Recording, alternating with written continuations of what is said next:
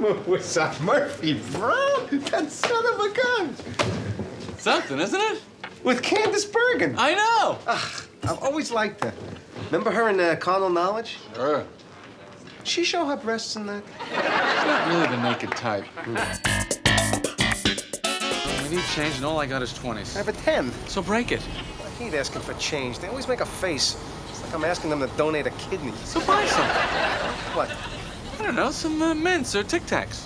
Welcome to Sign Bros. My name is Jacob, and joining me on the line, a man who appeared in an obscure episode of Three Stooges and just committed a 519 right before doing the podcast, my brother and co-host, Jonah Kraus. How you doing, Jonah? Was that wrong? Should I have not done that? I'm doing well. How are you? I'm doing all right.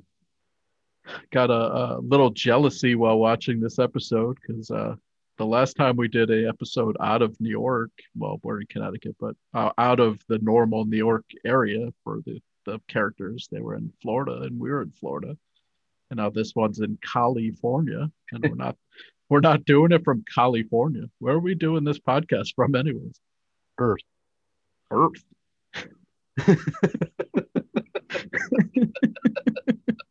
Do you even know what street you're on? Because I don't.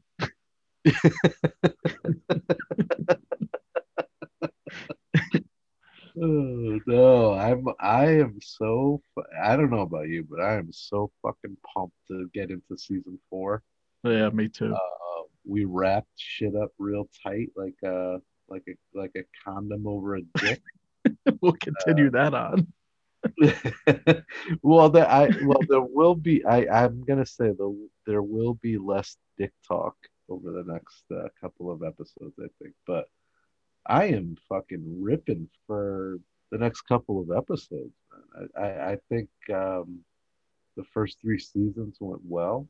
Started off a little shaky. Yeah. But we warmed up real nice, and then we tied it up with a little bow with our wrap-up season. Yeah. I think we're going to roll nicely with the next 3.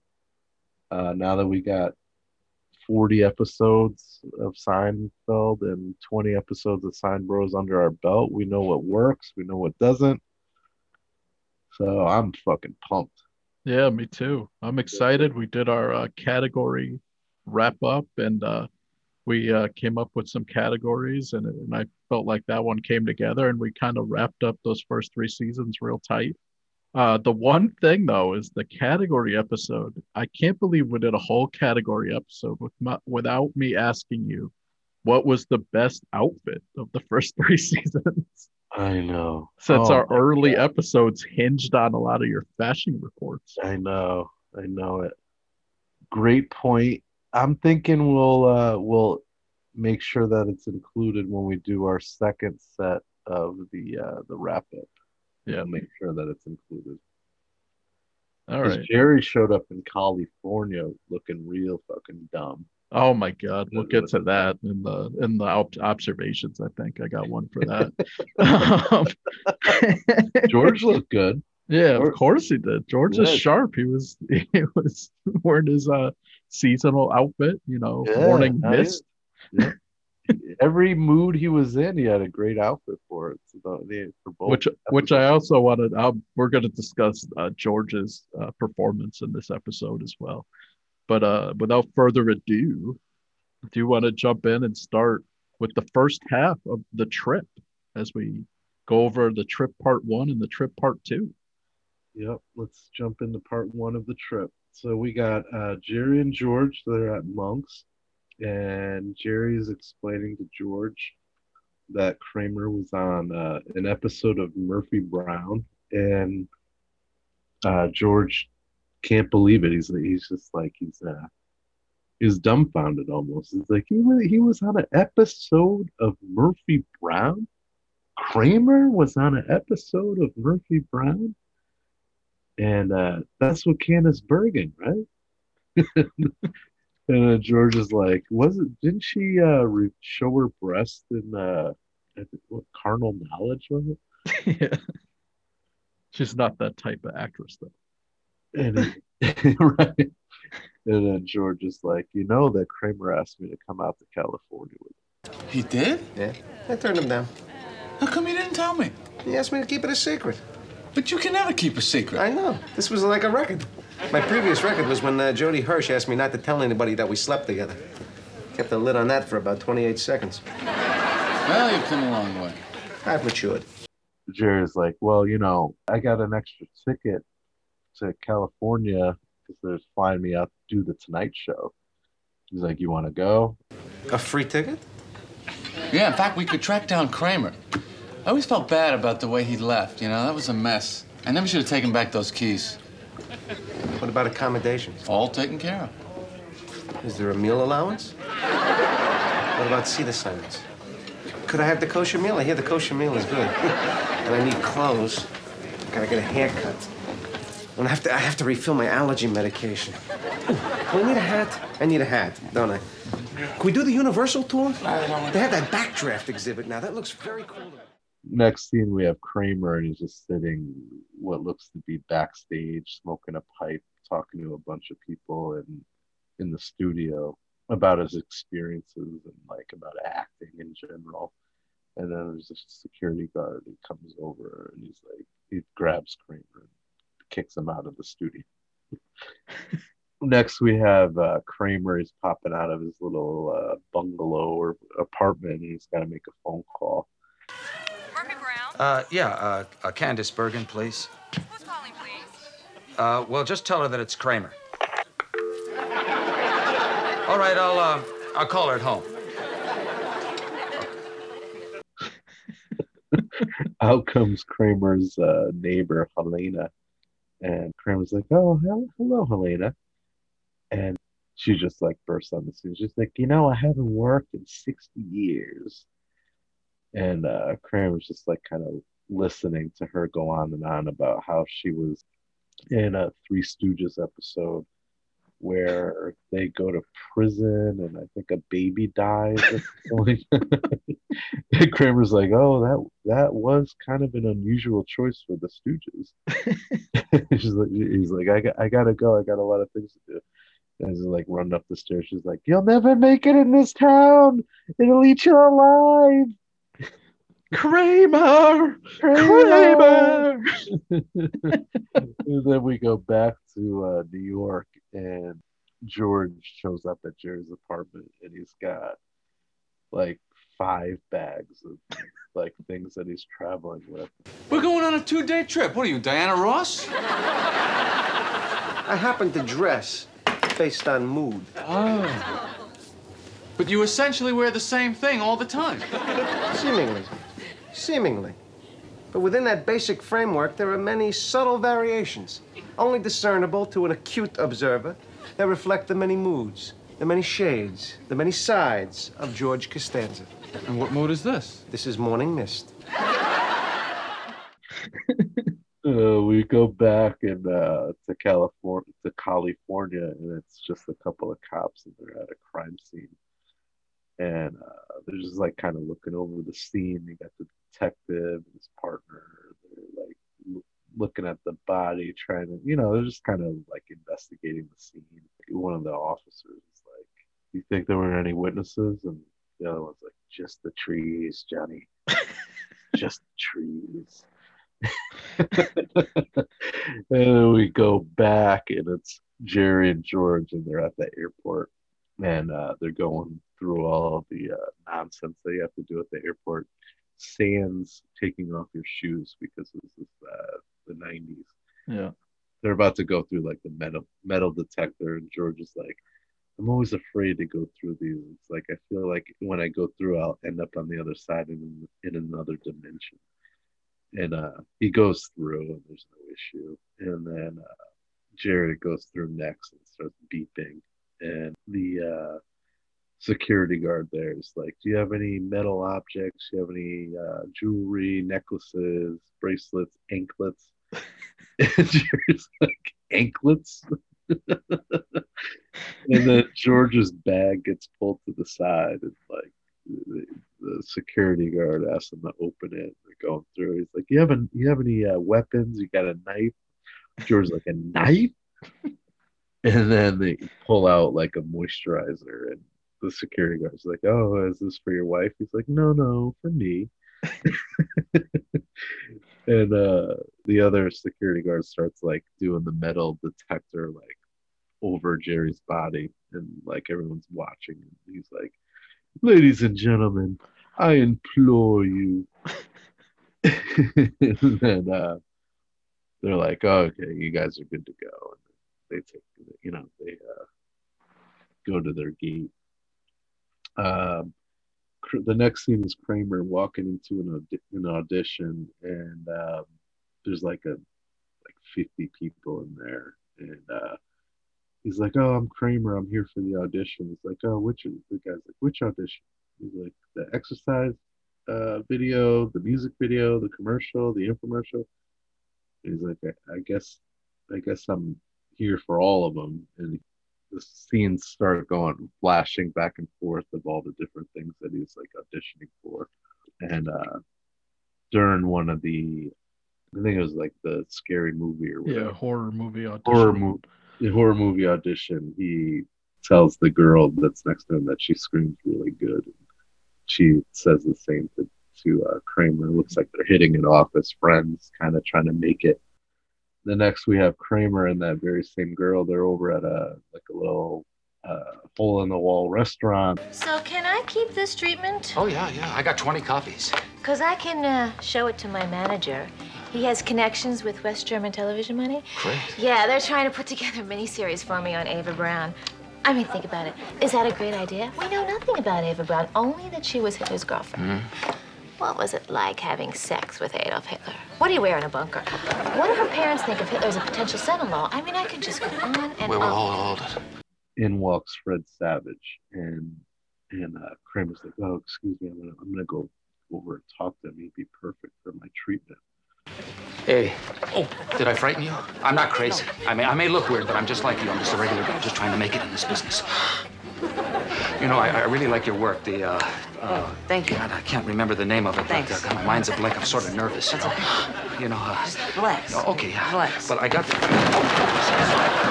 Stupid.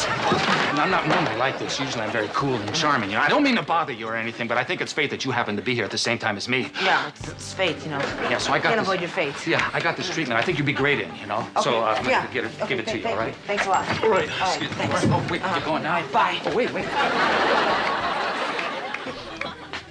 The next thing we have Jerry and George, and they're at the hotel. Jerry's on the phone. He's trying to locate Kramer, and George is like going through all the cool amenities of the hotel. He's like, "Oh, I got conditioner in here, shampoo, a shower cap." And Jerry's like, "Well, George, how would you describe Kramer's hair?" Jerry's like, "Wavy or curly?" And George is like, "Curly." And Jerry tells the person it's wavy. And then they put him on hold, and Jerry's like, "George, did you see a crumpled up piece of paper that I had on the nightstand? It had a bunch of jokes that I had written down." And George's like, "No, no." Person gets back on, and Jerry's like, "How tall do you think Kramer is?" As they're kind of talking, he's like 6'2" or 6'3" or whatever. And then there's a knock at the door. Come in. Hello, I have more towels. Oh, good. Come in. Welcome. I'm George. Oh, hello. Hi, and this is Jerry over there on the phone. That's Jerry, and you are Lupe. Lupe. That's very nice, very nice. Listen, are you going to be making up the bed in the morning? Oh, yes. Fine, excellent. Could you do me a favor? Could you not tuck the blankets in? Because I can't sleep all tucked in. Oh, yes. Yes. I like to just be able to take the blankets and swish them and swirl them. You know what I mean? You know, I don't like them all tucked. I just don't. I like to have a lot of room. You know, I like to have my toes pointed up in the air. Just like to scrunch up the blankets. Yes. It's too tight to sleep in. Exactly. You know what I'm talking about, right? Oh, yes, it's too tight. Him too? Oh, Jerry, you want your blankets tucked in? And Jerry has no interest. He's like, whatever. He's like, I tuck them in. And so George is like, "So that's one tuck and one no tuck." And then he's like, let me, Jerry, are you sure you want it tucked in? Like, put me down for a no tuck.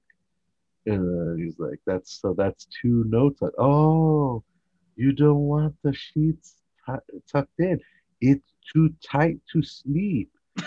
And then Jerry's like, oh no, forget it. Put me down for a tuck. And George is like, are you sure? He's like, yes, I'm sure. I'm tucking.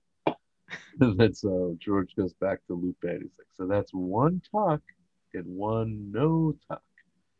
And Jerry's like, asked Lupe if she had thrown out a piece of paper that he had on the nightstand. She's, oh yes, I throw out paper when I come to clean room. And then she leaves, and Jerry's like, I can't believe she threw out the piece of paper. And George is like, it's not Lupe's fault. Don't blame it on Lupe. And then the next scene opens up, and it's Jerry and George, and they're driving. They're arguing about the tucks and whether anybody tucks anymore. And they just kind of riding down the street, and Kramer comes out of like a copy machine store, and they miss him. And then we go to another scene where it's a bunch of police officers, and they're on another crime scene. And Hey, Lieutenant. Yeah. This was found on her person. On her person? What kind of expression is that? I don't know, sir. Police lingo. Oh, yeah? What's your name, son? Ross. Ross. Do you see that person there, Ross? Yes, sir. She's dead. Have you got that? Yes, sir. Good. Now get out of here before you find yourself on transit patrol writing tickets to senior citizens with fake bus passes. Yes, sir. they find Kramer's treatment at the scene because it's the blonde that he had befriended from the audition. And one of the detectives is like, I think we caught a break. Next, we have Jerry and George, and they've shown up over for the Tonight Show. And Jerry's like, oh, I'm going to, I'll be back in a couple minutes. I just got to go change. And George's like, oh, okay, I'll be all right. As he's standing there, Corbin Burnson comes out. And George looks at him and looks again. He's like, oh, Corbin Burnson. He's like, I'm a big fan. He's like, do I have a case for you guys to do on L.A. Law? Really? So mind you, at this point, I'm only going out with her 2-3 weeks. So she goes out of town, and she asks me to feed her cat. So at this time, there's a lot of stuff going on in my life, and it slips my mind for a few days. Maybe a week. Maybe a week, 5-6 days. Yeah. So what happened? Well, it's the damnedest thing. The cat dies.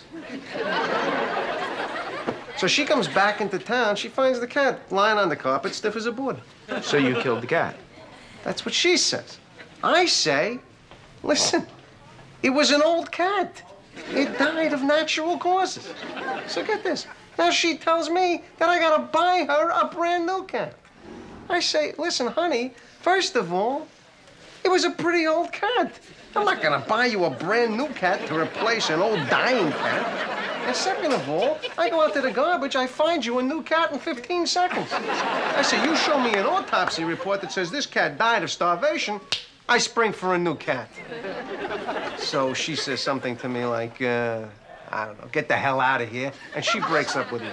Next, we have George, and he's standing there talking with George Wendt from Cheers, and George is like, enough with the bar already. Come on. Seriously, have they thought about changing the setting? Doubt it. I doubt it, yeah. Really? Because people do meet in places besides a bar. Well, yeah, they do.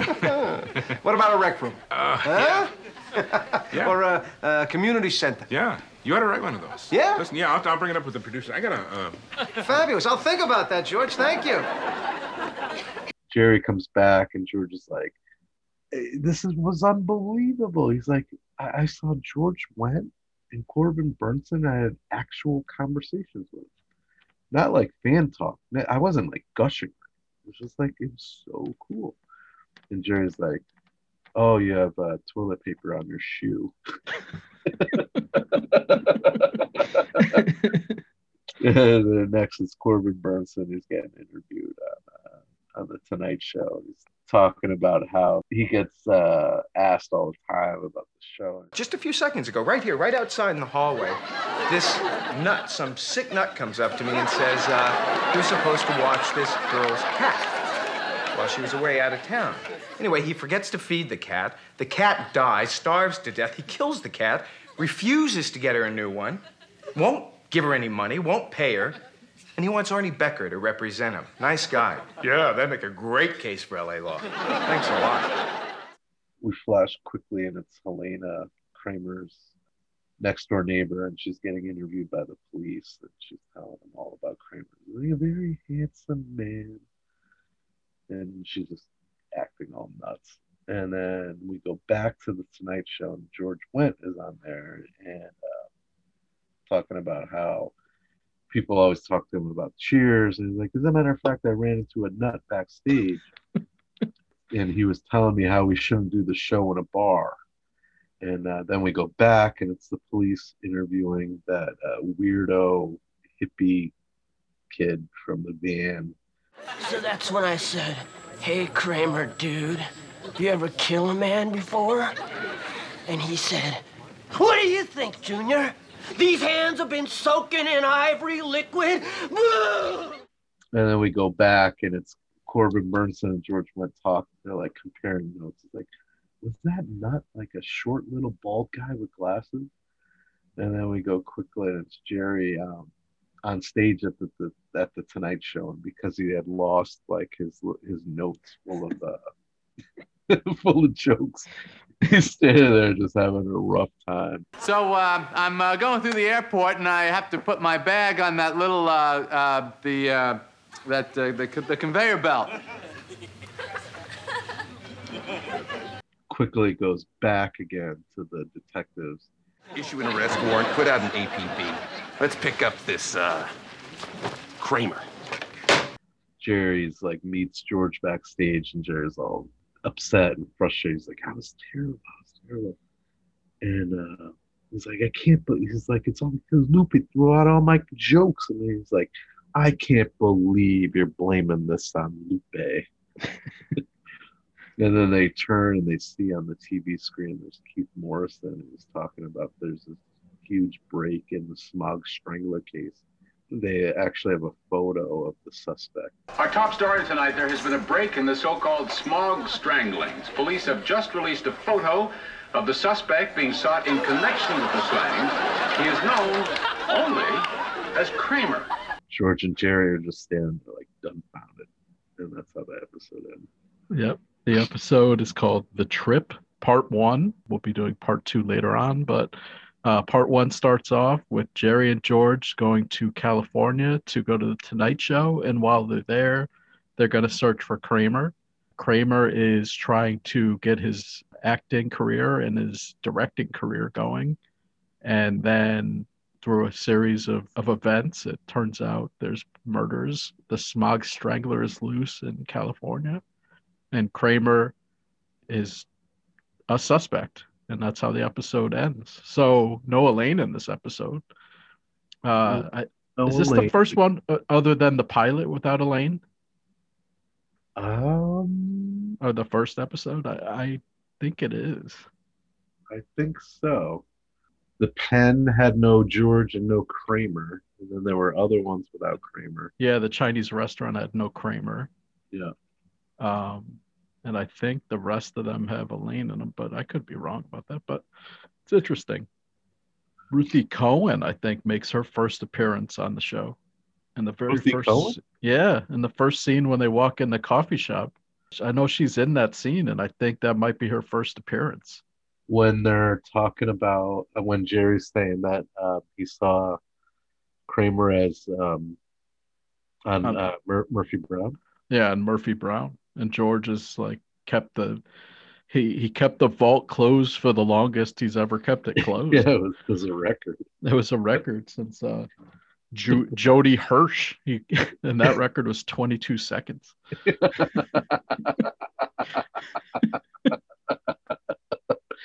Oh man. That so fits his character. Is like George has sex and he's like immediately tells the first person. He Oh probably told the stranger. yeah. He told the dog too, and the dog just left the room and after licking himself. You know? Speaking of character, so George and allergies too. That's the first time we find out he has allergies. Of course he has allergies. It's perfect.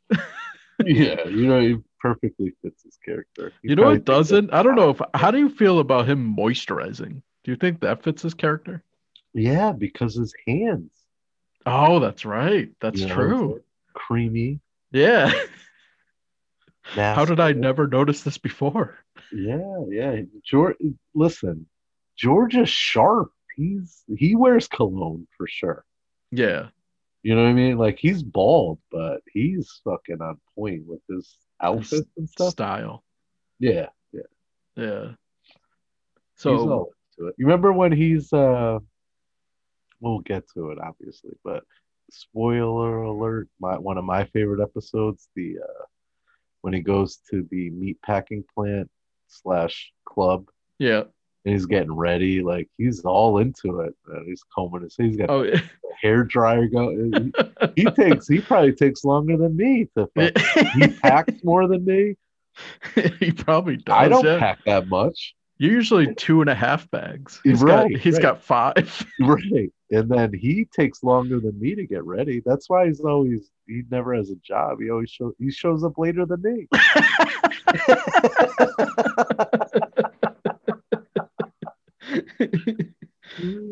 All right. So George and Jerry decide to travel to California and they're going through the security at the airport. Oh yeah. Which is so, I mean, you mentioned it, like no shoes off, like, and it looks like they're going through that metal detector and getting right on the plane too. Could you imagine? I know Crazy how different it used to be. they thought it was bad then, which I think both of us can agree that even back that, pre 2001, the airport sucked, but now it's fucking horrible. You got to do a whole thing. Yeah.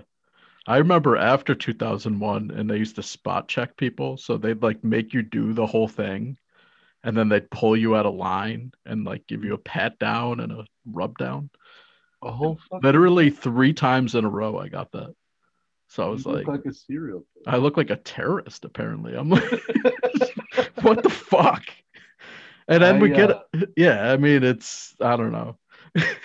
Did I ever tell you this story? So when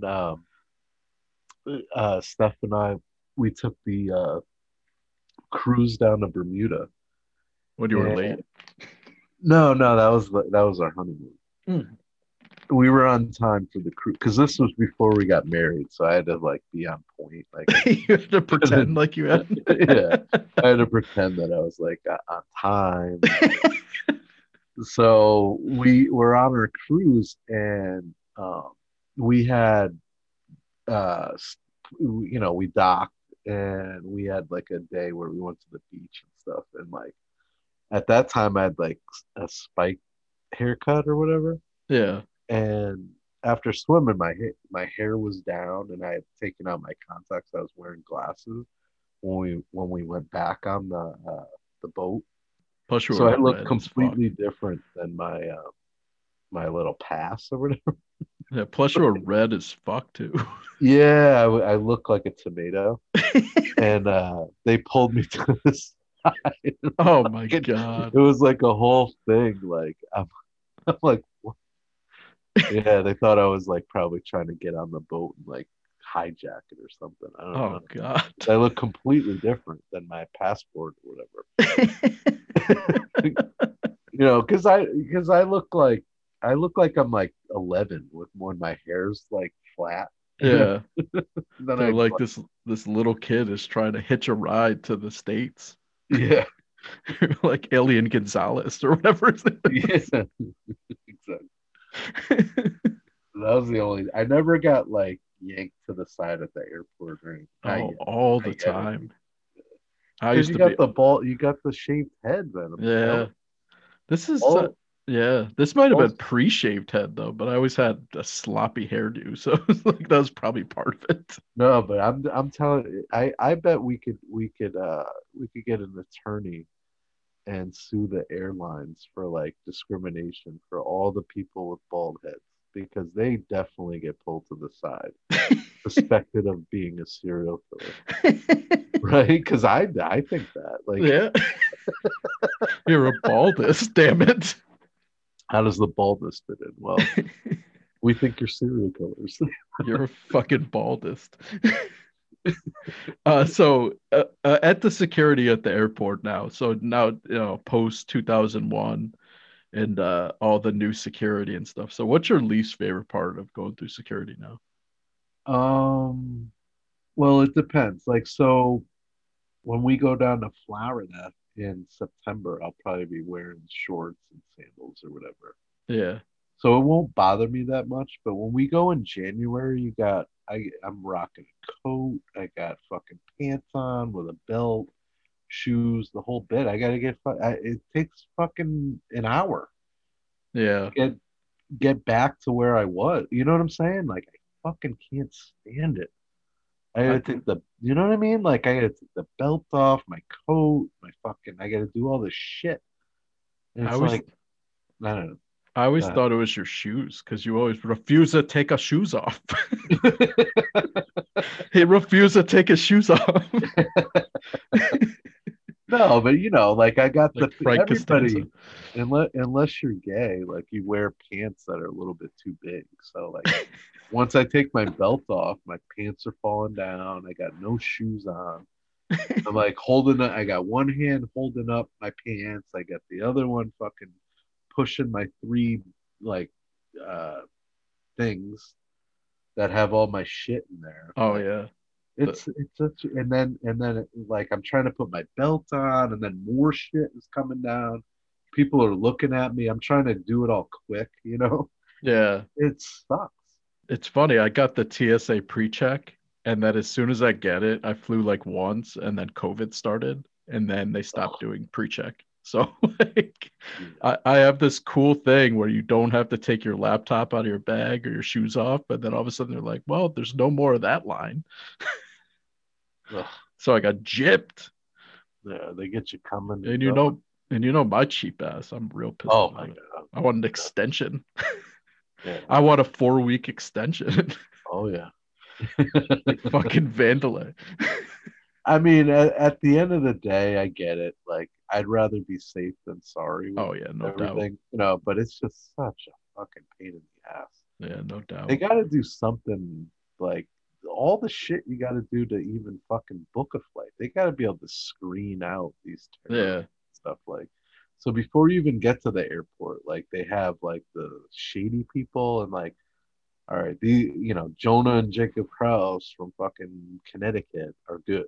Like, they do an offensive podcast, but they've never but been that's no the extent of terrorist.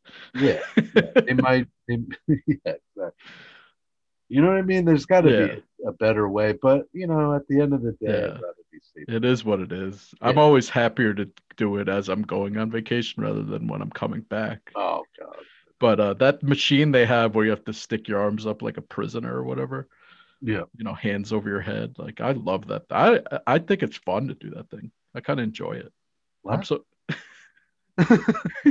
Do you remember like the whole thing about like people complaining that they could see them naked or whatever? Do you remember that little thing that happened when they first came out with that machine? No, I don't. Oh, there was this whole like conspiracy about like that machine like sees through your clothes and sees people naked. So people were like refusing to go through it and stuff. It was like a whole thing. Really? And for me, I was like, naked, naked, naked. I don't care. Like I really don't give a shit. Like Not if at I'm all. safe, like whatever. Take a picture. They could see my pecker. I don't You'd care. probably lose it if it wasn't attached, though. That's true. All right. So which getting back to Seinfeld. So which Kramer audition did you like the best? They're all pretty bad, but maybe the Rock video because we get to see him see that wild hair get nuts. Oh, it's funny. I don't know. They're all bad.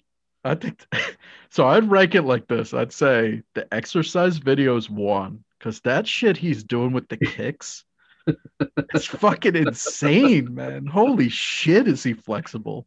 And he's all Yeah. lanky, so it looks like I he's about know. to hit the ceiling with his kicks. And then the second one for me is the is the whatever that juice thing that he's doing, that green juice. Oh, yeah. And he's just like spitting it out. That's really funny. That makes me laugh every time. So all Yeah, right. they're all pretty bad though. We already got my feelings on the tuck. Like I've said it 12 times. Are you a no tuck guy or a tuck guy? I am a tuck guy. Oh, you like the tuck. I like to be tucked in. So it's one tuck, one no tuck. Yeah, yeah. And it doesn't bother. Like I'd rather be tucked in. I feel like a tucked in bed with clean sheets is real nice. But because I don't ever make my bed, at least when I was single or whatever, like I always ended up you clean your room, you clean your sheets, you tuck everything in nice. You have that one nice night, and then everything is disheveled after that. Which I struggle with those disheveled sheets that they always like. You ever like stretch out and like your feet are hanging out? Oh, Like how bad it, and then you try to straighten it out and you can't seem to get it right for whatever reason. yeah. Oh man, but I'm too lazy to ever get like to tuck everything back in and get it crisp, you know? Yeah. I've already discussed this numerous times. I'm a no tuck guy, but I do like the blankets covering the bed because if my feet come out, I'd like feel so. I hate that weird, feeling right? too. Yeah. Did you ever pull a hammy? Like you went into a bed that got tucked in and you pulled a hammy? I don't think I've ever pulled a hammy, but I've definitely laid in the bed and on vacation and woke up with back problems. That's usual. That's pretty much par for the course for me. True. Sore back. Gotta love it. Can't go on vacation without having a back problem. So here's the main question I have on this episode, though. So they go to California, and then Jerry's calling who? Like, what is his plan to try to get a hold of Kramer? I'm so confused by this. He's calling around looking for him, I guess. But what is it? Who's he calling? Like hotels? Like the operator? So. I think I don't know. I think I think maybe he's calling around. Kramer's got such like if he makes such an impression. Yeah, if you see him yeah, I think, and Jerry knows that. Like if Kramer's in the area, somebody probably like would be able to say, oh yeah, I know, yeah, he's comes to this store, he gets his cigars or whatever. Like, yeah, he's memorable, you know. Oh, that guy, yeah, I saw him rollerblading down roller skating with down spandex. Yeah, with like some tight ass spandex weaving he stands out in a crowd, so he's just like calling around, I guess. Yeah, it's kind of a weird. It's funny to now how they could just like literally like get the cell phone number or whatever, and he probably could ask Newman because he's still in touch with Newman. Yeah, probably. Well, someone's got to be tending to his apartment. Yeah, which I'll talk about in the second episode. But so whose fault do you think it's Lupe's fault about the jokes on the napkin? No. So you don't see? I'm on the other side of this one. I think if the paper wasn't crumpled up, I'd say definitely. I think in or around refuse is refuse, and it's on his desk, even though it's crumpled. Like it's on the nightstand. I thought it was on the nightstand. Yeah, the nightstand. Like and it's not on the. But it's crumpled. Yeah, but you put stuff on the nightstand, it needs to stay there, even if there's a crumpled receipt. Like I expect it to not get thrown out. Yeah. No, I mean I don't know. I don't know. I don't know. I think I don't know. When I stay in a hotel, I don't like them to come until I'm gone anyways. Right. To be honest with you, I feel the same way. Like once I check in, it's I'll take care of things until I leave. Like don't come in. Like maybe make the bed, but don't touch anything.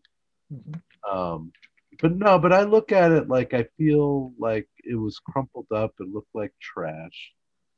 So she threw it out. Maybe she shouldn't have, but she did. Don't blame her. Blame Lupe. Not her fault.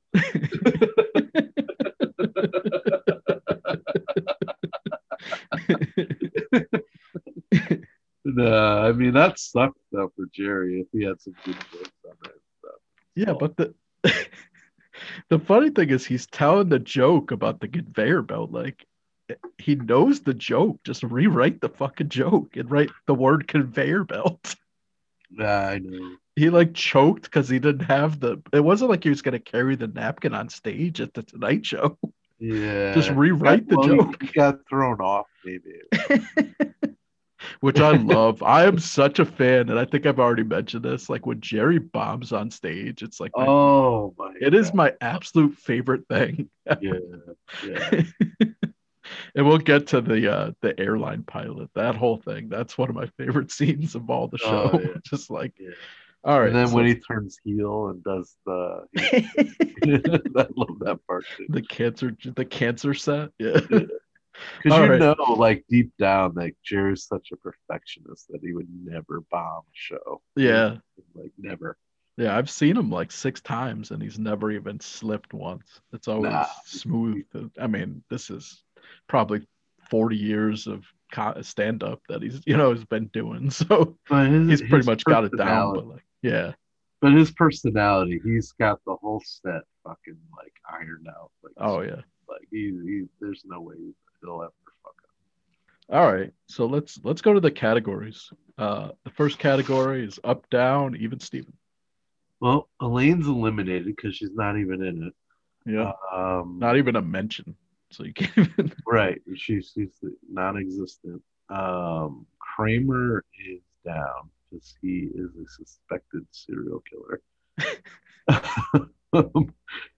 Jerry's down because he bombs on the Tonight Show. And George was looking like he was up a little bit because he was having actual conversations with George Wendt and Corbin Burnson, but then when they got on the show, they called him a nut. So yeah, I'd say he's down. I think I'll agree on that, but I'll give because I like to grade George on a curve, and I think I'm going even Steven, maybe even a little bit up because he gets the free flight to California, the free room in California, and apparently there's a food allowance. Yeah. Maybe. I don't know. It seemed like. Yeah, you're right. And then he does, he gets mentioned on the Tonight Show, even though, nobody knows it's him that's the nut. But I mean, and he thought. He's super embarrassed in the crowd, though. Yeah, no, that's definitely a downish situation there, but the rest of it, I think, balances it out to get him to even. Yeah, if they didn't call him a nut, like, and kind of make fun of him or whatever, then he would have had an up episode for sure. Yeah. All right. So, do you have any deep cuts, nitpicks, or observations? It's so funny.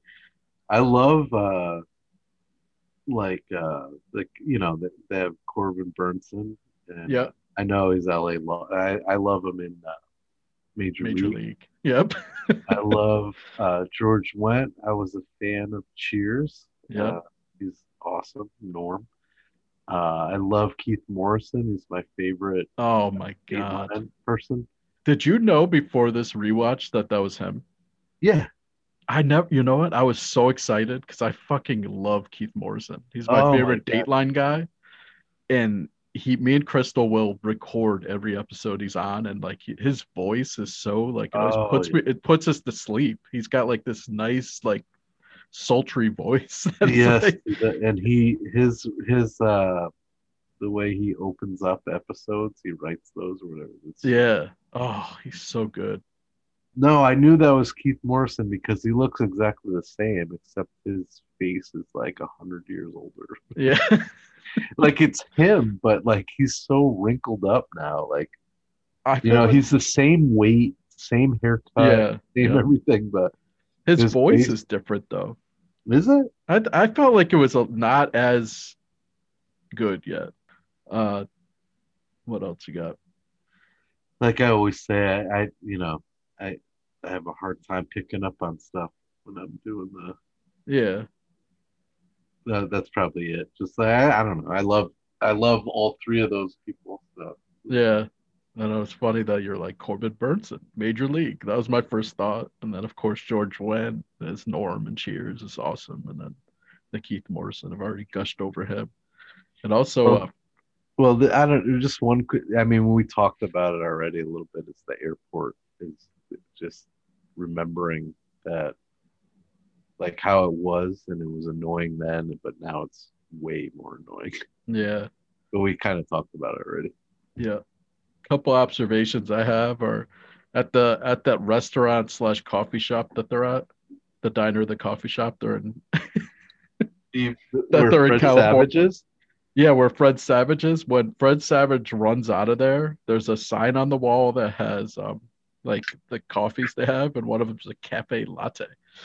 Which No, really? Yeah, so I was like, cafe latte. Love it. The back when they're at I should have mentioned Fred Savage because I was a huge fan of Wonder Years. Yeah, I was gonna mention that they're in the side characters. So another observation is when they're at the NBC studios to go to the Tonight Show, there's a Quantum Leap poster, which also has your boy Scott Bakula on it. So I feel like I'm a huge Quantum Leap fan too, and I love Bakula. Scotty B. Yeah. Which could also be Scott Baio. Don't get it twisted. And this is something I wanted to mention, and I don't know. See, in the guy from the van and the keys, like, have you ever killed a man, Kramer? My God, I hate it. That guy, the guy you hate. Yeah. Did you notice in this episode he has like a cross on his forehead? I didn't, but that solidifies that they're part of the Manson crew. Yeah, and I feel like that wasn't there the last time. And then it got me to thinking, I was like, was that a cross or was it like Ash Wednesday when they filmed this episode? No,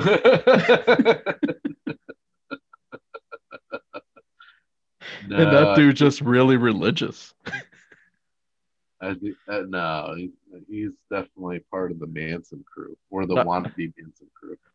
All right, so let's talk about the side characters. So we have the blonde from the commercials. What do you think of her? I like her. What do you think of small part? What do you think of her potentially playing Hitler's wife or girlfriend?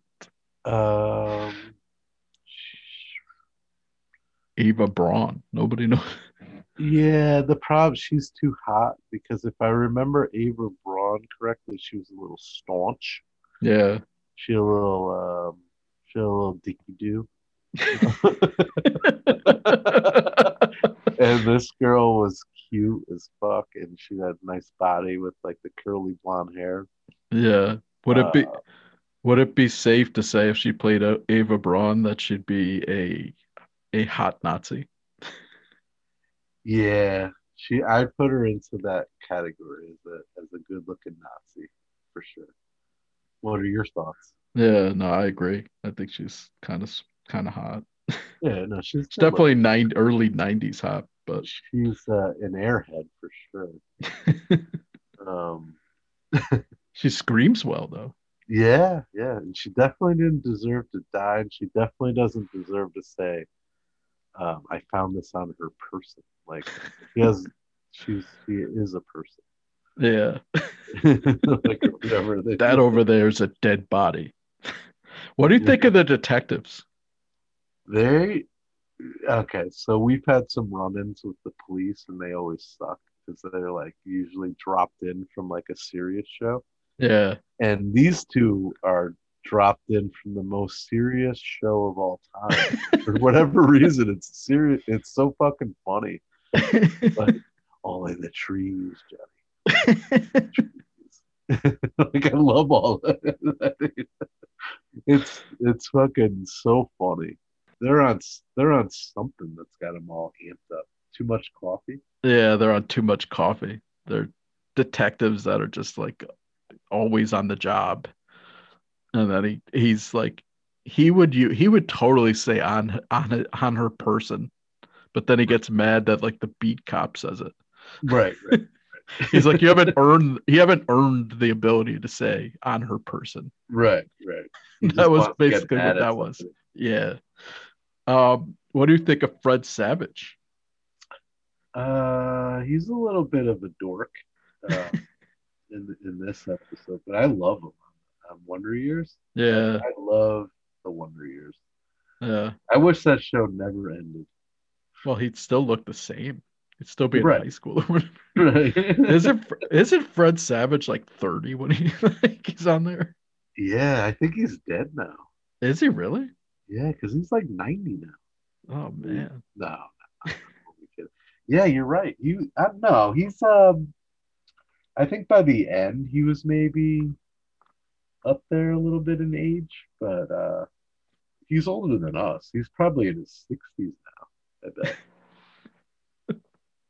He probably Right. does look exactly the same though. And he probably looks like the same. What do you think of No, Leva? I love. I don't know. He's like I don't know. He should have given Kramer a little chance. Yeah, but Kramer came over all creepy. But He's like, he I'm told normal, him, just he's like you. I may look a little weird. I but may look a little yeah. weird, but I'm normal, just like you. And then he knocks over the table, and I think that's the last straw right there. He's like, He runs out. puts his foot up on the table. I don't know. He's a little dorky. Yeah. What are your thoughts? Yeah, I like him. I think he plays it pretty cool at first though. He's like, Yeah, it's all no, right. no. You know, like, and then like Kramer's just getting too much. Relax. He's like telling him, relax. I'm surprised nobody recognizes him as Stephen Snell though. Right.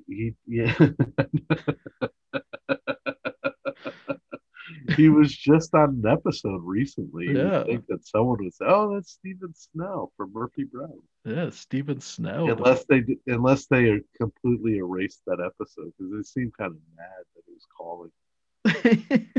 You think that they maybe just They probably cut him right out of the episode. Although back then things just aired once, so Yeah. if you didn't catch yeah, it at the time. True. All right, so this is the character I really want to talk. Actually, let's talk about Lupe. Do you like Lupe? I like Lupe, not as much as Dad. You know, like I said many an episode ago, Dad would go to war for Lupe before me and you. Oh yeah. Lupe's cute. I would definitely, if I had the chance, have chambermaid sex with her.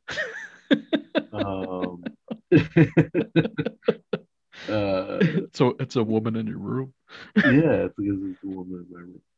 Breast wiggling or sweat. I don't know.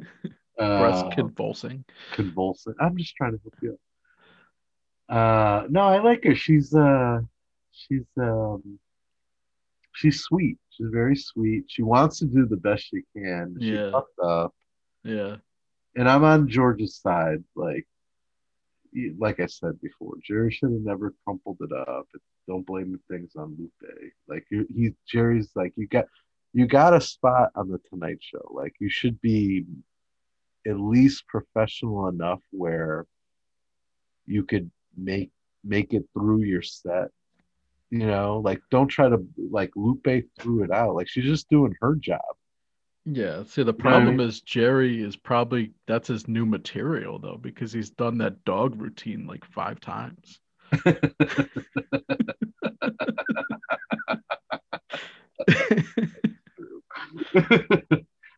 No, but I think overall I like Lupe. She's cute. Yeah. I So like her. what do you think of Helena? Oh my God, is she even alive? You She looks like a corpse. Right? I thought honestly with the fucking opera music going on, I thought it was Crazy Joe Davola in drag. Yeah.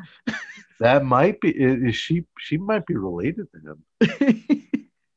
She is fucking honestly, like That I'm not looks even like that looks like a DB.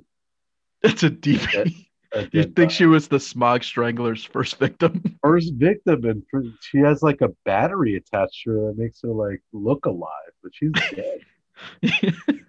She's fucking dead. She hasn't worked in 60 years, she told Kramer. She got executed with the Stooges. The weird choice of for them, but oh my god, I don't know. I guess she plays. I don't know. I guess they wanted to go down this route with some, Yeah. like, wacko. Like I'm gonna That's in be like old Hollywood, but she looked like a dead body. I can't stand her. Like I just I really, and then even she has that second scene where she's in the police station, and she's annoying as hell there too. Like I don't know. Kramer, Ugh. Kramer, don't eat you alive. You're too sensitive. Oh my god. All right, we talked about Keith Morrison and the Birdson and George Wendt combination. So what's your favorite line or scene from the episode? There are many. This is a good one. I immediately popping in my head is when George shows up with 5 bags and Cher's like, "Who are you, Diana Ross?" It's funny. And then they go through that whole thing, and George is like, I dress according to mood, Mhm. and he breaks down like within the many within there's subtle variations and seemingly I dress the same, but there's subtle variations. Like this one is morning mist because he actually looks like morning mist. Yeah. / dad. Yeah, I was He gonna looks just say like dad. I was gonna say George is giving off so many dad vibes in this episode. Oh my between the God. outfits, the hat, the fucking bathrobe that he's wearing at one point, the Liking the chambermaid yeah, more than fucking best friend. inviting the chambermaid in to discuss with her how he like that is such a dad move. Oh my god! Like he's always like he all takes excited about like the soaps and fucking conditioner and the Oh, yeah. bathroom. Like and just like that is such a dad thing to like take an interaction that should take like 3 seconds. Like, oh, you're the chambermaid. Nice to meet you. You know, whatever. do one tuck. Send her on her way. Like Lupe's in the room for 25 minutes getting instructions. Like, all that is- uncomfortable. yeah. So that is definitely a dad move. But yeah, George is so dad. And then we'd even mention this, that Corbin Burnson and the George Wendt, dad would so do that. Oh my god! I think he fucking nailed the conversation with them. Yeah, I personally would just see them, and if they didn't talk to me, I would have talked to them. I would be like, oh, I love you on Major League, and then I'd be like, oh, George Wendt, love Cheers. Nice to meet you. Yeah, That would be my but I'd interaction. probably not even say anything. Like I Yeah. would be just like, I'm not going to disturb them unless they want to talk. Yeah. All right. Yeah, I think my favorite line is actually the same as yours. I just love the morning mist. Like, I don't know. Yeah. The fact that he has a name for his outfit. Yeah. And I also love the airport scene. And which I didn't mention, and I thought I would, is Jerry's outfit in that scene at the airport when he's like, I implore you. Yeah. Why is his shirt so wrinkly? And this is coming from somebody that doesn't iron. So you know it's bad when I'm noticing shit like that. Because that's your boy, and he's just absolutely horrible at dressing. He does he wear this one, or is it the next one? He has the blazer over the my dress shirt that Anna Arlene gave me in like 1988. It's in one of the. It's like a striped, fucking really whacked out, like late '80s shirt, and then he's got the blazer over it with sneakers on. Like it's no one besides Jerry and Larry David. No one dresses like that ever. Like someone should say, like, Where's Grandma Pat? Like saying, you two boys are embarrassing me. Like, there's got to be some older Jewish woman that's telling them, like, guys, like, no, you can't dress like that. It's terrible. Right? Yeah. No, Pretty bad. like, what style are they? Are you dressed up or are you going for a fucking job? Right? With the tight jeans, the bad shirt, and the blazer with sneakers on? Like, what is that? Yeah, they're dressed for like 4 different occasions at once. Right. Is it? I know it's like, I guess it's like the Jewish comedy, Jewish comedian outfit, but like, what is that? What is it? What? I don't even get it. It's like my mullet work from home outfit, the business on the top, party on the bottom. Right, but at For the least Zoom you're calls. at least you're doing it for a reason. Like, Yeah. like, I'm working from home. If I have to do a Zoom, I'm all taken care of, but I'm comfortable while I do it. Like, there's no point to their outfits. Yeah, I learned my lesson after I went on one Zoom call and had my t-shirt on that said it's all wood. Oh God. Louisville Slugger shirt. That's like somebody probably thought was pornographic. Oh yeah. All right, so which character won the episode? This is maybe the hardest one. You know, I want to say is the detectives. That's what I'm thinking. They're on the case. They're on the case, and at this point, they think they caught the Smog Strangler. Yes. Or they're on to the Smog Strangler. Yep. So I think at this point, they win the episode. I want to give it to Keith Morrison for having a place in my heart, too.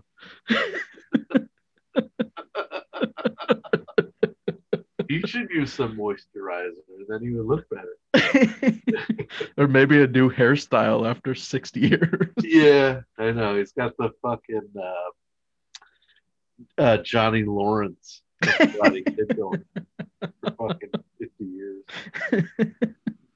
So now that Lieutenants Martell and Lieutenant Coleman won the first episode of the trip, let's move on to the trip part 2. So do you want to summarize that? Yes. We get to the second part of this episode of some wild and zany things happening out in California. And it opens up. We've got Jerry and George. They're in the car kind of freaking out because they've realized that Kramer is a suspected serial killer and he's on the loose. And George's like, he's on the loose. He's on the loose. They're like, what should we do? What should we do? Should we call the police? And George is like, I'm starving. How can you think of food at a time like this? A time like what? I'm hungry. My stomach doesn't know that Kramer's wanted. I told you to have breakfast. You should have had breakfast. I couldn't have breakfast. It was lunchtime. The 3-hour time difference threw me. I wanted a tuna fish sandwich. They wouldn't serve me a tuna fish sandwich because they were only serving breakfast. You should have had some eggs. For lunch? Who eats eggs for lunch? Have you ever heard of egg salad? Well, why didn't you say something then? I gotta tell you about the existence of egg salad. I need food, Jerry. I'm feeling faint. I'm getting lightheaded. And then we flip over to another scene. Kramer's just like singing away in the shower, just like completely oblivious to what's going on. George and Jerry see a payphone, and they pull over, and they're gonna call the police because they got to get this straightened out one way or the other. All Jerry has is a bunch of bills, and he's like, I hate breaking bills. Like, what should we do? He's like, George, why don't you take some money and go buy some mints? And George immediately thinks that like Jerry's trying to make a subtle hint that he's got bad breath. George is like, I didn't eat anything. It's like, you guys like this weird taste or whatever. George is like, just call 911, like from the payphone. So like Jerry dials 911. He's like, hello, 911. How are you? And they're like, what the fuck? I'm sorry, just a reflex. I know it's an emergency number. It is an emergency.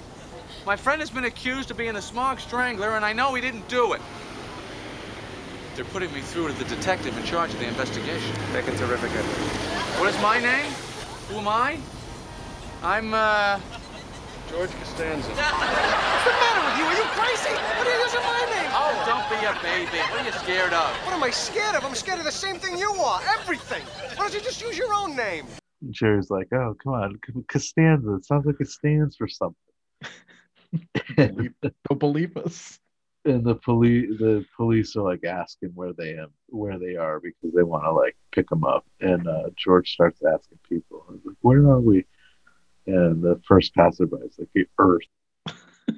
And then he sees another lady walk by. He's like, excuse me, miss, what street are we on? And she's like, I don't know. What do you mean you don't know? Well, you don't know. And then they notice on the payphone it says they're at like 121 Ventura Boulevard, and they tell the police, and they're gonna send a black and white. And Jerry tells George, it's like, a black and white. He's like, I don't know. It sounds cool. And then they're waiting for the police to pick them up. They start talking. I guarantee you Lupe's gonna tuck your covers in. I'll bet you. How much? Her tip. You got a bet. Okay. How much do you tip a chambermaid? And the police show up real quick, and they're like, which one of you is Costanza? And they point at each other. And George walks up to the police and is like, do any of you have like a mint or a piece of gum?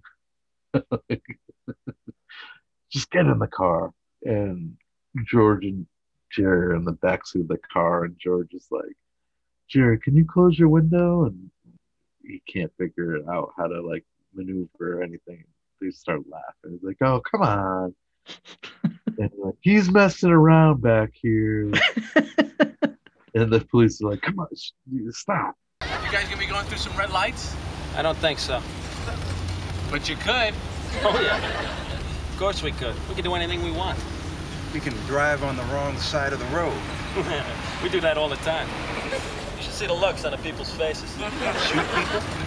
You guys ever shot anybody? No. No. And they're both like, can we hear the siren? Can we hit the siren?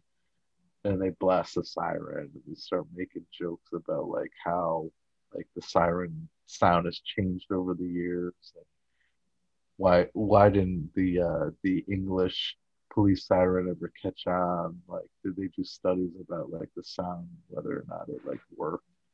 And then George is like, what is that? What gauge is it? Oh, it's a 12 gauge. And I started admiring the 12 gauge. Talk about how the 11 gauge never would have made it. And then over the radio, rather they, as they're driving, they see that there might be a possible 519 in progress. 519. 519 in progress. And the police get out of the car. And go, oh my God, this is so interesting. They go up to the suspect, and in the meantime, George is like, I'm starving. It's a bag of Pepperidge Farm cookies up there. What's mine? Milana. Cops eating Milanos? What crazy town is this? Should I take some? I think that's a 519. Starving. So the police end up arresting the guy that looks like he was trying to break into a car and he's in the back seat cuffed, and they're not. The guy's like, what'd you guys do? And nothing. And the guy that gets cuffed is like, oh, officer, I didn't do anything. I didn't do nothing. They ask him, what do you tip a chambermaid? The guy's like, oh, probably $5 a night. And Jerry's like, no. It's like $1, maybe $2 a night. And they're then, what are you guys doing here? What are you, narcs? And no, we're friends of a serial killer, a suspected serial killer. We don't think he did. Well, I don't know, maybe. And then the guy's like, $1 a night? Yeah, that's a good tip. Oh, that stinks. I read it in Ann Landers. Oh, Ann Landers sucks. and then over the police radio, it's like, and then there's an apprehension in place. There's a 702 in progress, and they like take off to go see what's going on. Like the police are like, oh, that's a smog strangler. And the police pull up on the scene and jump out of the car, and Jerry and George, what the hell's going on? So they get out of the car too, and accidentally leave the door open, and your boy escapes the car. The next scene, they're knocking on the door, and they start reading Kramer his rights. So you're under arrest. You're at the Smog Strangler, and Kramer recognizes George and Jerry kind of in the crowd. And hey, George, hey, Jerry, what's going on? And then the next scene is you got Kramer, and he's getting taken into the police station. And the media's like, "Why'd you do it? Why'd you do it?" And Kramer kind of doesn't know really what's going on. And then you've got George and Jerry, and they're talking to Kramer through the glass. Hey! Hey, how you doing? Jerry, George. We're doing fine. How are you? What? Oh, me? Fabulous. Just fabulous. And I got a lot of auditions, a lot of callbacks, and I got a lot of interest in my movie treatment. I'm in development. I'm developing vehicles. Man, there's a lot of energy here, man. The vibe, it's powerful. I'm just swept up in it. Yeah, I'm a player. Player? Oh, yeah, I'm a player. Kramer, do you realize what's going on here? Do you know why you're here? What, this? I'll be out of here in a couple of hours. Hey, guess who I met today? Fred Savage. Oh, nice kid. A really good kid. We're talking about doing a project together. Kramer, you've been arrested as a serial killer. So? What? I'm innocent. I mean, you guys believe that I'm innocent, don't you? Jerry? George? And they're like, you're innocent. The security guard, it takes him away, and then he asks for a minute, and he runs back. He's like, "Get me out of here! Help me!" Because he realizes that he's in trouble. And then the next scene is the cops are just interrogating Kramer. Officer Martell and Officer Coleman. They got him in a dark room. You're making a big mistake. No! You made a mistake, Kramer. Sickies like you always do. The only difference is this time, you're gonna pay. What? Now, you might beat the gas chamber, Kramer, but as long as I have got a breath in my body, you will never, ever see the light of day again. Whoa. You got the wrong man! It wasn't me! Oh, yeah, right. Maybe it was one of your other personalities, huh? What? The wise guy, the little kid, the bellhop, the ball player. What? Maybe the door-to-door vacuum cleaner salesman, but not you, right? No, you wouldn't hurt a fly. You just couldn't help yourself, could you, Kramer? You saw life brimming brightly with optimism and verve, and you just had to snuff it out. Can I talk to somebody? Can I just explain? I'm not interested in your explanations, Kramer. Sure, I bet you've got a million of them. Maybe your mother didn't love you enough. Maybe the teacher didn't call on you in school when you had your little hand raised. Maybe the pervert in the park had a present in his pants, huh? Well, I got another theory, Kramer. You're a weed. No. Society's filled with them. No. Choking the life out of all the pretty flowers. You see something young? As Kramer's getting interrogated, a call comes in. It's for Officer Martell. He picks up the phone. Yeah. Oh, yeah. Let him go. They found another body over in the canyon.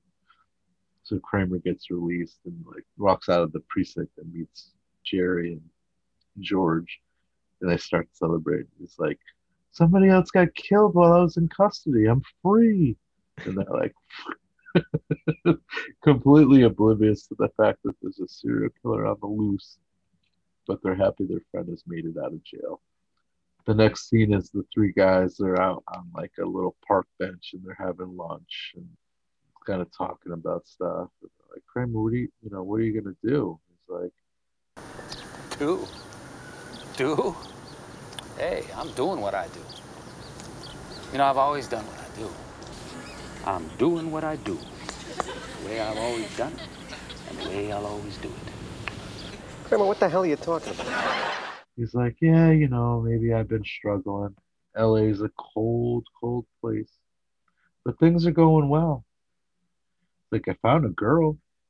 They're like, "But Kramer, she was murdered." He's like, "I wasn't looking for anything long term." He's like, Kramer, you were arrested as a serial killer. He's like, yeah, things might not look like they're going too well, but I'm gonna stick it out. I get a couple of things, a couple of pokers in the fire. Things are gonna work out.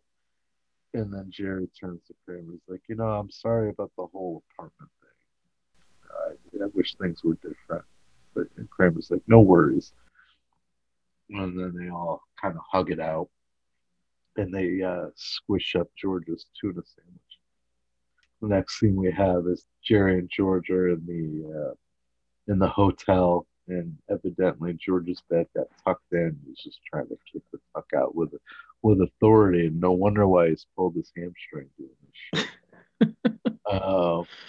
We phase out and come back in, and it's George and Jerry. They're back in New York. They're back at Jerry's apartment, and George is talking about how he's really disappointed in Lupe.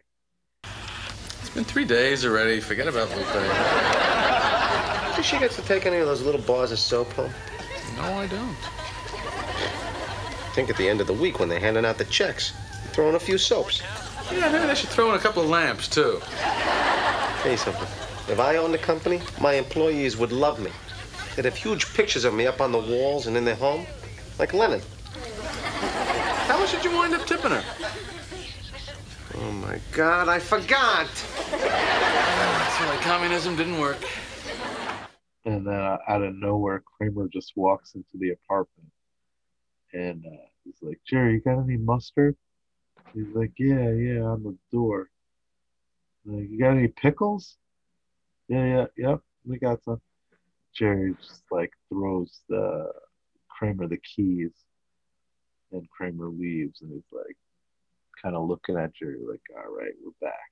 And he comes back into the apartment and throws the huge set of keys that he has, and it knocks over like a drink on the table. breaks something, and we see that things are kind of back to normal in New York. And the next scene is Keith Morrison talking about how the smog is on the news. The smog strangler is still on the loose. He escaped from police custody. The suspect is 5'5" and goes by the name of Tobias Lehigh Nagy. Possible killings in the Northwest, and it evidently is a really good tipper.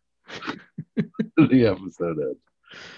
All right. So the episode is The Trip Part 2, the conclusion of the California leg of Seinfeld. And Jerry and George are trying to track down Kramer at jail. So they go to a payphone. They make a bet about George's tuck or no tuck.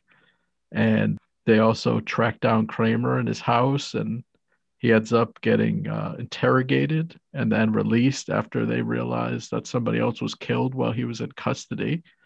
And then Jerry wins the bet over George. So George is losing the bet. He has to tip Lupe, which he forgets to do. And then after Kramer gets released from prison, they go home, and Kramer just comes back. And that's how the episode really ended. And then the Smog Strangler was in the episode where Jerry and George got to meet him, and he's a generous tipper, and he thinks Ann Landers sucks. And they have him in custody on an unrelated charge, and Jerry and George let him get loose. So this, to me, is probably the most fucked up episode of Seinfeld so far. Because I'll tell you 3 reasons why. A, the murders. And the lack of empathy. You have the whole thing with them, Kramer getting released for prison, and they're dancing around. And I don't know if you noticed this, but the family of one of the murder victims is right in the background crying. Right. Yeah. Which is horrible. Well, we talk about how death is like a comedy vehicle. And yeah. This is a perfect example of that and just goes along the same lines as that they're so self-absorbed, they have no which is perfectly covered at the very end, and it's the whole how the whole Seinfeld ends. Yeah. These are people that are not like part of normal society because they don't care about anything other than themselves. And you see it there, like point blank, like like Yeah. I had brought it up on a previous Sign Bros how Kramer gets out and they're like, someone else died, like while I was in custody, it's like, Because which the is murderer great, struck again. right? Which is great, but like somebody died, but Yeah. they're completely oblivious to it. Another reason why this one's But I just want to throw this out before I forget. Like we have the Manson family. Yeah. So the Smog Strangler is similar. It's our boy. Oh, is it The really rank breath. Oh, Because it's the same thing. The Night Stalker. The Night Stalker. It's because he does get caught for an unrelated thing, but he escapes that. It's not. Oh yeah. So it's not similar the to thing that. where he's actually put in the police car because he runs away, but he gets in trouble with an officer unrelated to his murders, and then they realize after the fact they had him, but he got away. Yeah. So it's kind of like along those same lines. Like they're kind of playing off that a little bit. Yeah, I feel like that happens a lot with the serial killers because even Bundy got arrested on a traffic violation, but they actually got him. Yeah. On that. And then Bundy got arrested multiple times. Yeah, and he escaped and he had a whole thing going on. So what do you think of the name Smog Strangler as a serial killer name? I'm okay with it. Yeah, I honestly think it's a good name. Yeah. I think it's well named. Yeah, I mean, I could totally picture LA. that being. I mean, my favorite not fake. My favorite serial killer name would be the Zodiac Killer. I just love the name. Yeah. Even though he invented that himself, but of all the your boy Richard Ramirez, the Night Stalker, and his rancid breath. You don't like Son of Dad? Son of Dad.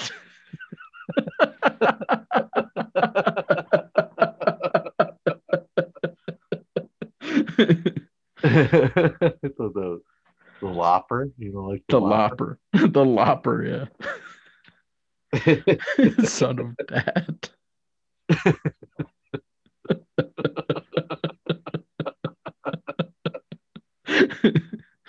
All right, so do you tip when you stay at a hotel? Nah. Are you supposed to? I think so. Really? I don't know. I'm like inconsistent. Ripped off I feel like sometimes I do and sometimes I don't. And it's like I don't, like we talked about it earlier. It's like I don't want them coming in my room. So like the end after I'm gone is like, all right, you're just setting up for the next person. So like I feel like you're really not providing me a service at that point. So I don't. But then sometimes I'll just have like a couple extra bucks or like a 10 or 20 and I'll just throw it on the table. I don't know. Depends on my mood. The many moods of tipping. I feel like you get ripped off enough with the room. I mean, like, come on. Yeah. They're giving you a room, right? Yeah. They're already paying the overhead for everything. Whatever it takes to heat or cool it. I mean, everything is profit. Yeah. Like, I mean, and you get a bed with a fucking TV and they're like $250. Yeah. What? All right, I guess you're including like everything else that comes along with. Like, why am I tipping? Like, I'm getting ripped off to begin with. I'm staying here for 45 minutes. I'm laying down. I'm not doing anything else in there. Yeah. No, because that's all we do anyway. Yeah. I don't know. Like, I don't feel like there's any activity while I'm there that is making me say I need to leave a tip. Like when I go to a restaurant, on the other hand, and I'm provided with good like on the spot service, I'm like, oh, yeah, that was good service. I'm gonna leave a tip. I don't Yeah. even see did the chambermaid even clean the room properly? Yeah, Like, there's even know. yeah, they're not even doing anything while you're staying there, so you're just tipping for the after effects, I guess. Right, but if You're they come in while let's say you get a room for a couple days, they come in while you're gone, like, I don't know, okay, they made the bed and that was it. Did they do anything else? Yeah. And then They half the stole your time, napkin off your nightstand. right, they got rid of all my jokes. But like half the time, like if I'm with like Steph and the kids, like we kind of pick up the room anyway. Yeah. They always They clean don't the have to room. come in and do anything. All they got to do is I mean, they're going to peel the thing off the bed anyways. So, I mean, I usually leave the room clean and then just they peel the sheets off and wash them or whatever after I'm gone. That's it. But do they? Or Are do those they? sheets clean?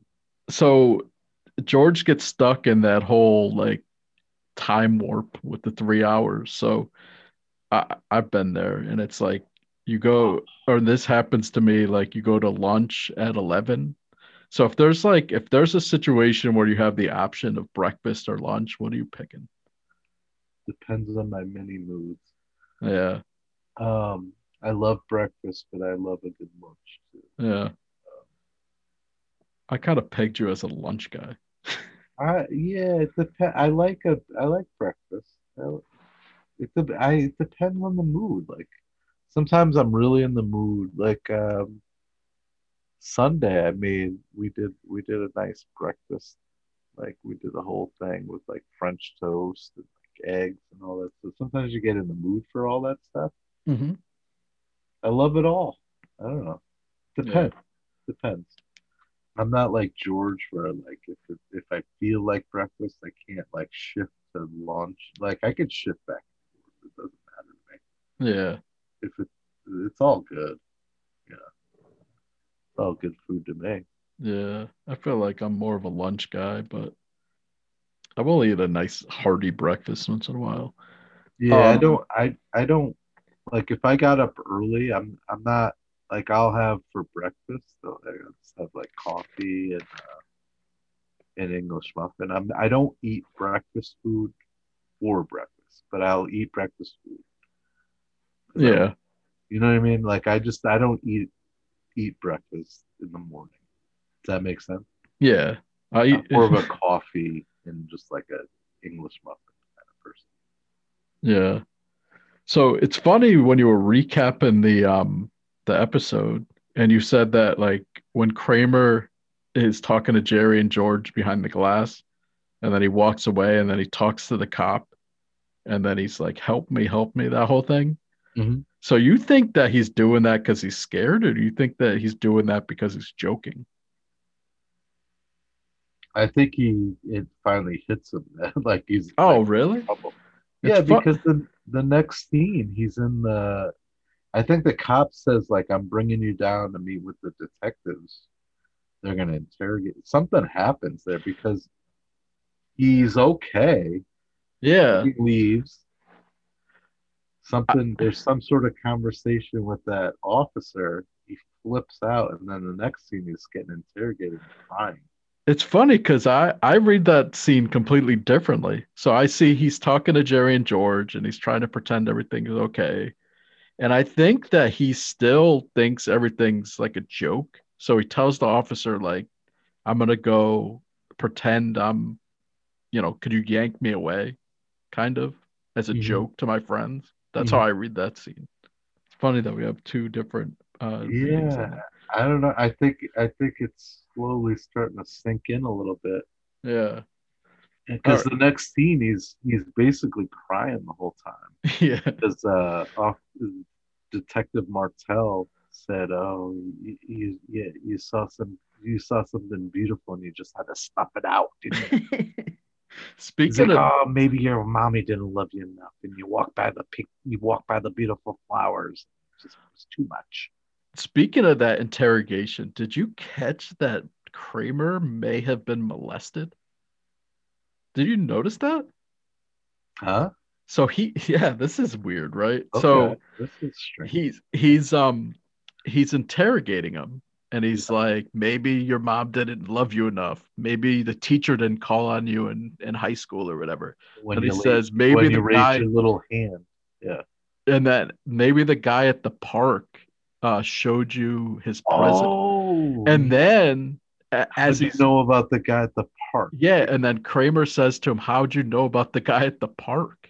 Yes, I did. I never picked up what Martell said, Yeah. but I always wondered why Kramer said that when he was walking out. Oh wow, I gotta rewatch that. Yeah. It kind of Huh. blew my mind. I was like, Jesus. So that's what that goes along with this whole like my whole thing about this is like the craziest episode of Seinfeld because it's got like the whole death scene, which they go to a bunch of times, but then serial killers, but like that molestation or like potential molestation in the episode. And they just Yeah, sneak I it in never there. even- I It's the never- way that it's the way they just sneak it in there. Yeah, yeah. All right. So George loses the bet to Jerry. So his duty is to tip Lupe and he forgets to do it. So do Yeah. you think he forgets to do it or do you think he just doesn't do it? I think he forgot. As cheap as George is, like I know, and you know, everyone knows that George is a cheap bastard. I think he forgot. The reaction makes me feel like he forgot. Yeah. I think he kind of holds out a piece of his heart for Lupe, even though she did the untuck. Although he was so Oh shit. You know what? He purposely didn't tip her because of the no tuck. yeah, but that was him losing the bet though. That was the reason why he was supposed to tip her. Because she didn't. Wait, I'm confused. So Jerry and George, when they're at the payphone, Yep. When the cops, the black and whites pull up, Yep. they're having a conversation, and he's like, Jerry goes, I bet you Lupe's gonna tuck your sheet, and Mhm. George is like, no, she's not, and Jerry's like, I'll bet you, and they're like, what? He's like, I bet you'll whoever loses has to tip her. Oh, that's what. Okay. So then at the end, that's why it was his responsibility to tip her, even though George got all the other free stuff. All he had to do was tip, and he didn't even spend that money. So He George went to definitely LA tipped her. for like 3-4 days and didn't spend a dime. Yeah, he tipped her because he's a Jew to the nth degree. Oh yeah. Even though he's like, don't blame Lupe, and he's all into that. He fucking, when it came down to it, he hated the fact that he got tucked in there. Yeah. He probably blew out his hamstring and a calf trying to get those sheets out. So he fucking didn't. He quote unquote forgot to leave a tip for Lupe. All right. So let's go to the categories. So we have up, down, even, Steven. Kramer's up. He heads into this episode like everyone, the police are after him for being a serial killer. He goes through some tough shit, but at the end of it, he is free on all charges. He has a little powwow with his buddies and tries to explain to them that he's doing okay, but in the process realizes that LA's tough. It's a cold, dark place. It'll eat you alive. But he tries to stick it out. And then at the end, he's back in New York. He's got the keys and all is good. So Kramer is up. George is up. Like you said, he got this trip out to La La Land. He didn't spend a dime. He was supposed to spend a dime with tipping Lupe, and he didn't. Mhm. So our man is up. Jerry is up as well. Jerry, as we saw, felt terrible about how everything had gone down. He felt responsible for everything. Mhm. I think in his even Steven mind, he didn't even make everything right with Kramer, regardless. Mhm. If Kramer came back or not. He just needed to make things right. He did out in LA, comes back to New York. They're chilling. Kramer all of a sudden is back in New York and all is well. So Jerry is also up because he was able to get everything off his chest, and he's got his friend, his neighbor back, and everything has gone back to normal. Yeah. Which he loves, which they all love normal. And Elaine is not in this episode either. Yeah. I completely agree with all your levels there. My So, seconds. your levels, your apartment levels. So, do you have any deep cuts, nitpicks, or observation? Not really anything that we didn't talk about in the first part of the trip. We got Keith Morrison is back. Yeah. Which I love. He's still rocking the Johnny hairdo from Karate Kid. Yeah, I can't really think of anything too much. All right. Well, I don't have any deep cuts, but I know Tobias Lehigh Nagy did some on those women. Oh, no, I'm just kidding. And that last one was left in the canyon, which freed up Kramer. Yeah. So that last body. Yeah. So I guess kind of a nitpick would be, how long is Kramer in prison for? He's going to be out by noon. So he's literally in there for like 8 hours. So they discover this body like that fast, and then they know immediately that it was just like that fresh, I guess. And Tobias Lehigh Nagy like escaped that car with handcuffs on, and he already killed somebody. He's proficient. Yeah, he's evil. They bring Kramer in, and I don't know. It's hard to. I mean, they don't really distinguish whether it's one day to the next or whatever. But yeah. I guess you're led to believe that he gets brought in the morning. He's shaving and like yeah. And so let's say it's like 9 o'clock or whatever. So it's like I guess that could work. One of the observations I have is soda at the end. Jerry's drinking a soda, and Kramer's huge keys knock it over. Well, what is that? Like a coconut soda or something? What is he drinking? I'm not exactly sure. I didn't look like a weird. Yeah, it's a different. He got a little taste for something different now that he was in La La Land. Yeah. And then the big observation I wanted to make was so George and Jerry in the back of the cop car. Yeah. Is it me, or is that like so Dumb and Dumber? Why did they change the siren noise? When I was a kid, it was always wah, wah, you know, and now it's woo, woo, woo, woo, woo, woo, woo. Why did they do that? I mean, did they do some research? Did they find out that woo, woo was a more effective siren than wah? Yeah, hey, what about those English sirens, you know?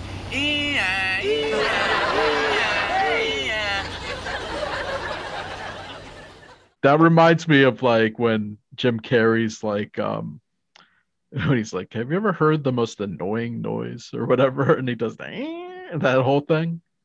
It's like the same exact beats. It really like kind of flashed me to Dumb and Dumber. But right, but didn't this episode come out before Dumb and Dumber? This came out in August of '92. So when did Dumb and Dumber come out? You're asking.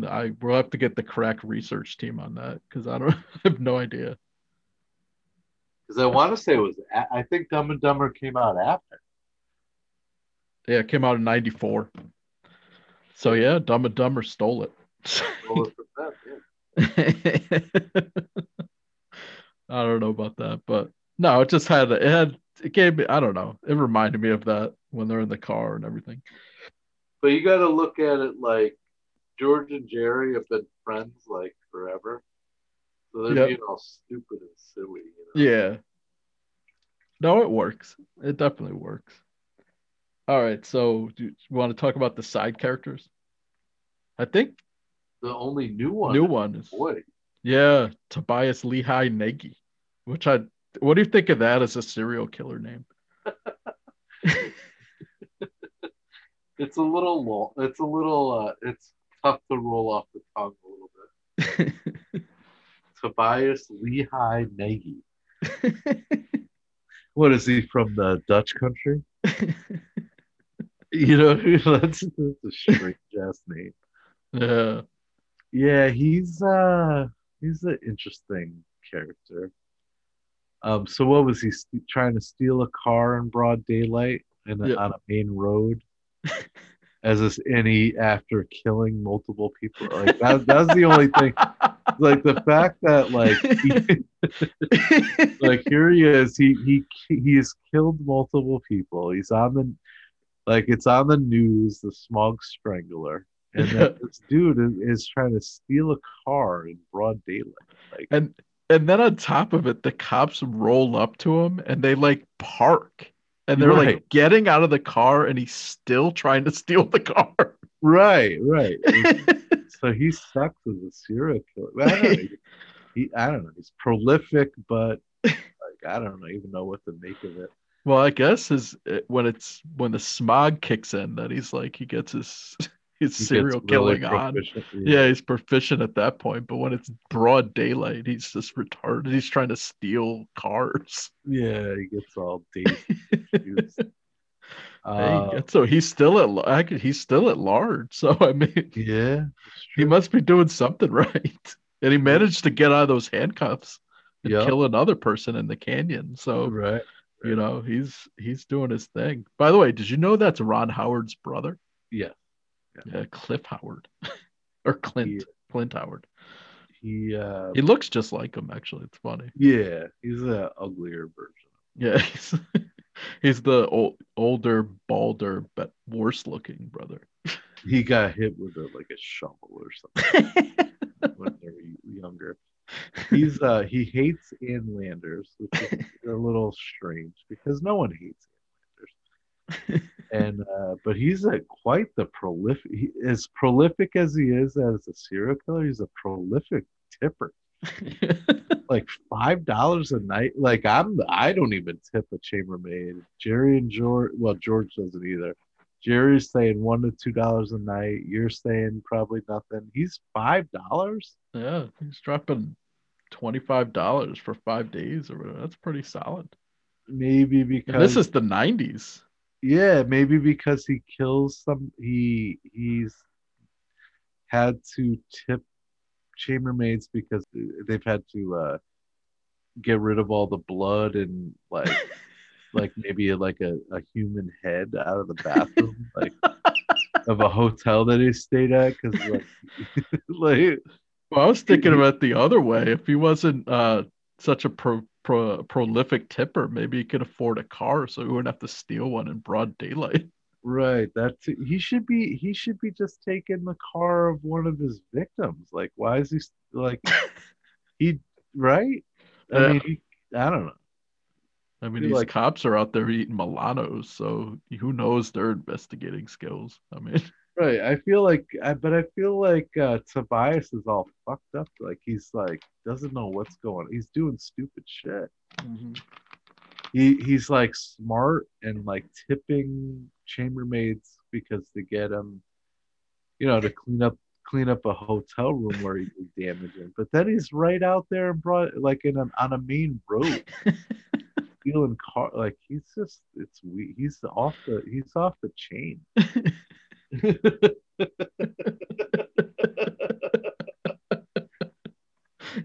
That shovel to his dome didn't help. Yeah. He's a retarded serial killer.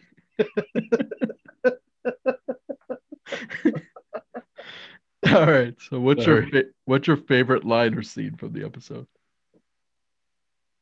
I kind of like when they're the three, Kramer, George, and Jerry are up on that little hill with the Hollywood in the background. Yeah. And they're talking about things just as friends, and they kind of go in for the group hug. And well, it's Kramer giving the hug. Jerry and George are avoiding the hug, especially. Yeah, no, but I mean, I don't know, they're talking about things, talking about life. Jerry apologizes. Kramer's trying to talk himself through telling them that he's okay out here.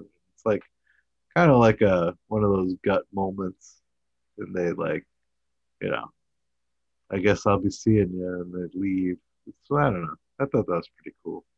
Yeah, I was gonna say I like that scene, and I like in particular when Kramer's just like going on, and then George is like, "What the hell are you talking about?" Yeah. And then what are you talking about? for the sentimental part of me, like I love the last scene when Jerry throws him the keys. Yeah. Like I just think it's a cool moment. Like I don't Yeah. know. It's like welcome back, buddy. You know, like Yeah. and then Kramer throws him his huge set of keys. Yeah. With a couple more keys on there from the ladies in LA. Yeah. Half of them died. Oh, that was actually, I know it's kind of getting late in the show, but like nitpick, what is going on with his apartment? So he leaves to California and he still got that apartment. He doesn't pay rent. Yeah, He hasn't worked. Someone must have, maybe his dad, like gave him that apartment. It's paid for. Yeah, you know what I mean? actually, yeah. So maybe it's just his, and it was empty when he was gone. Yeah, that makes sense, I guess. Yeah, I don't. Because he doesn't work. Yeah, he worked at H&H, and then Yeah, but he didn't work for like 13 years. Yeah. You know what I'm saying? Yeah. And like he makes money. But Well, he fell ass backwards into money. That was at some point. George says that. yeah. Which I think he just kind of owns the apartment. Like I don't even think he rents it. Yeah. You know? Yeah. All right. So which character won the episode? Jerry. Yeah, I think Jerry too. And that's because he gets, like you said, he's the ultimate even Steven. He wants to get back with Kramer and apologize. And then Kramer comes back. His buddy's back. He gets the best of both worlds. He's able to get that feeling off his chest about, you know, maybe doing things wrong, maybe being too annoyed with Kramer. Yeah. So he gets that. And then maybe it's a couple days later and Kramer's back and they get things back to normal. Yep. All right. Yeah. So which trip, part 1 or part 2, won the face-off? 2. Yeah, I think 2 also. I agree. Tobias Lehigh Nagy makes an appearance and is a completely wacky serial killer who we can't seem to figure out. George had waxed poetic about Lupe and then ends up not tipping her. Yeah. Leaves us wondering if he did it by accident or if he really truly is the biggest Jew of all time. We get the great ending. Kramer back in the fold in New York. Yeah. I love it. Yeah. And does either one of these knock off the boyfriend? Nah.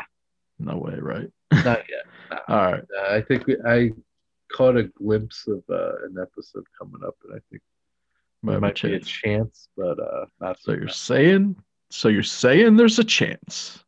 Got to tie it up with a little Dumb and Dumber since I referenced it Lloyd earlier. Christmas. All right. So with that, we'll end the show. Tune into Sign Bros next time and find out how Jay Crespi spells his last name and why George is looking for Kramer. See ya. Do they own a couple of Trottas? Racing horses? They're like big riding dogs. Oh my God. Take me to your leader.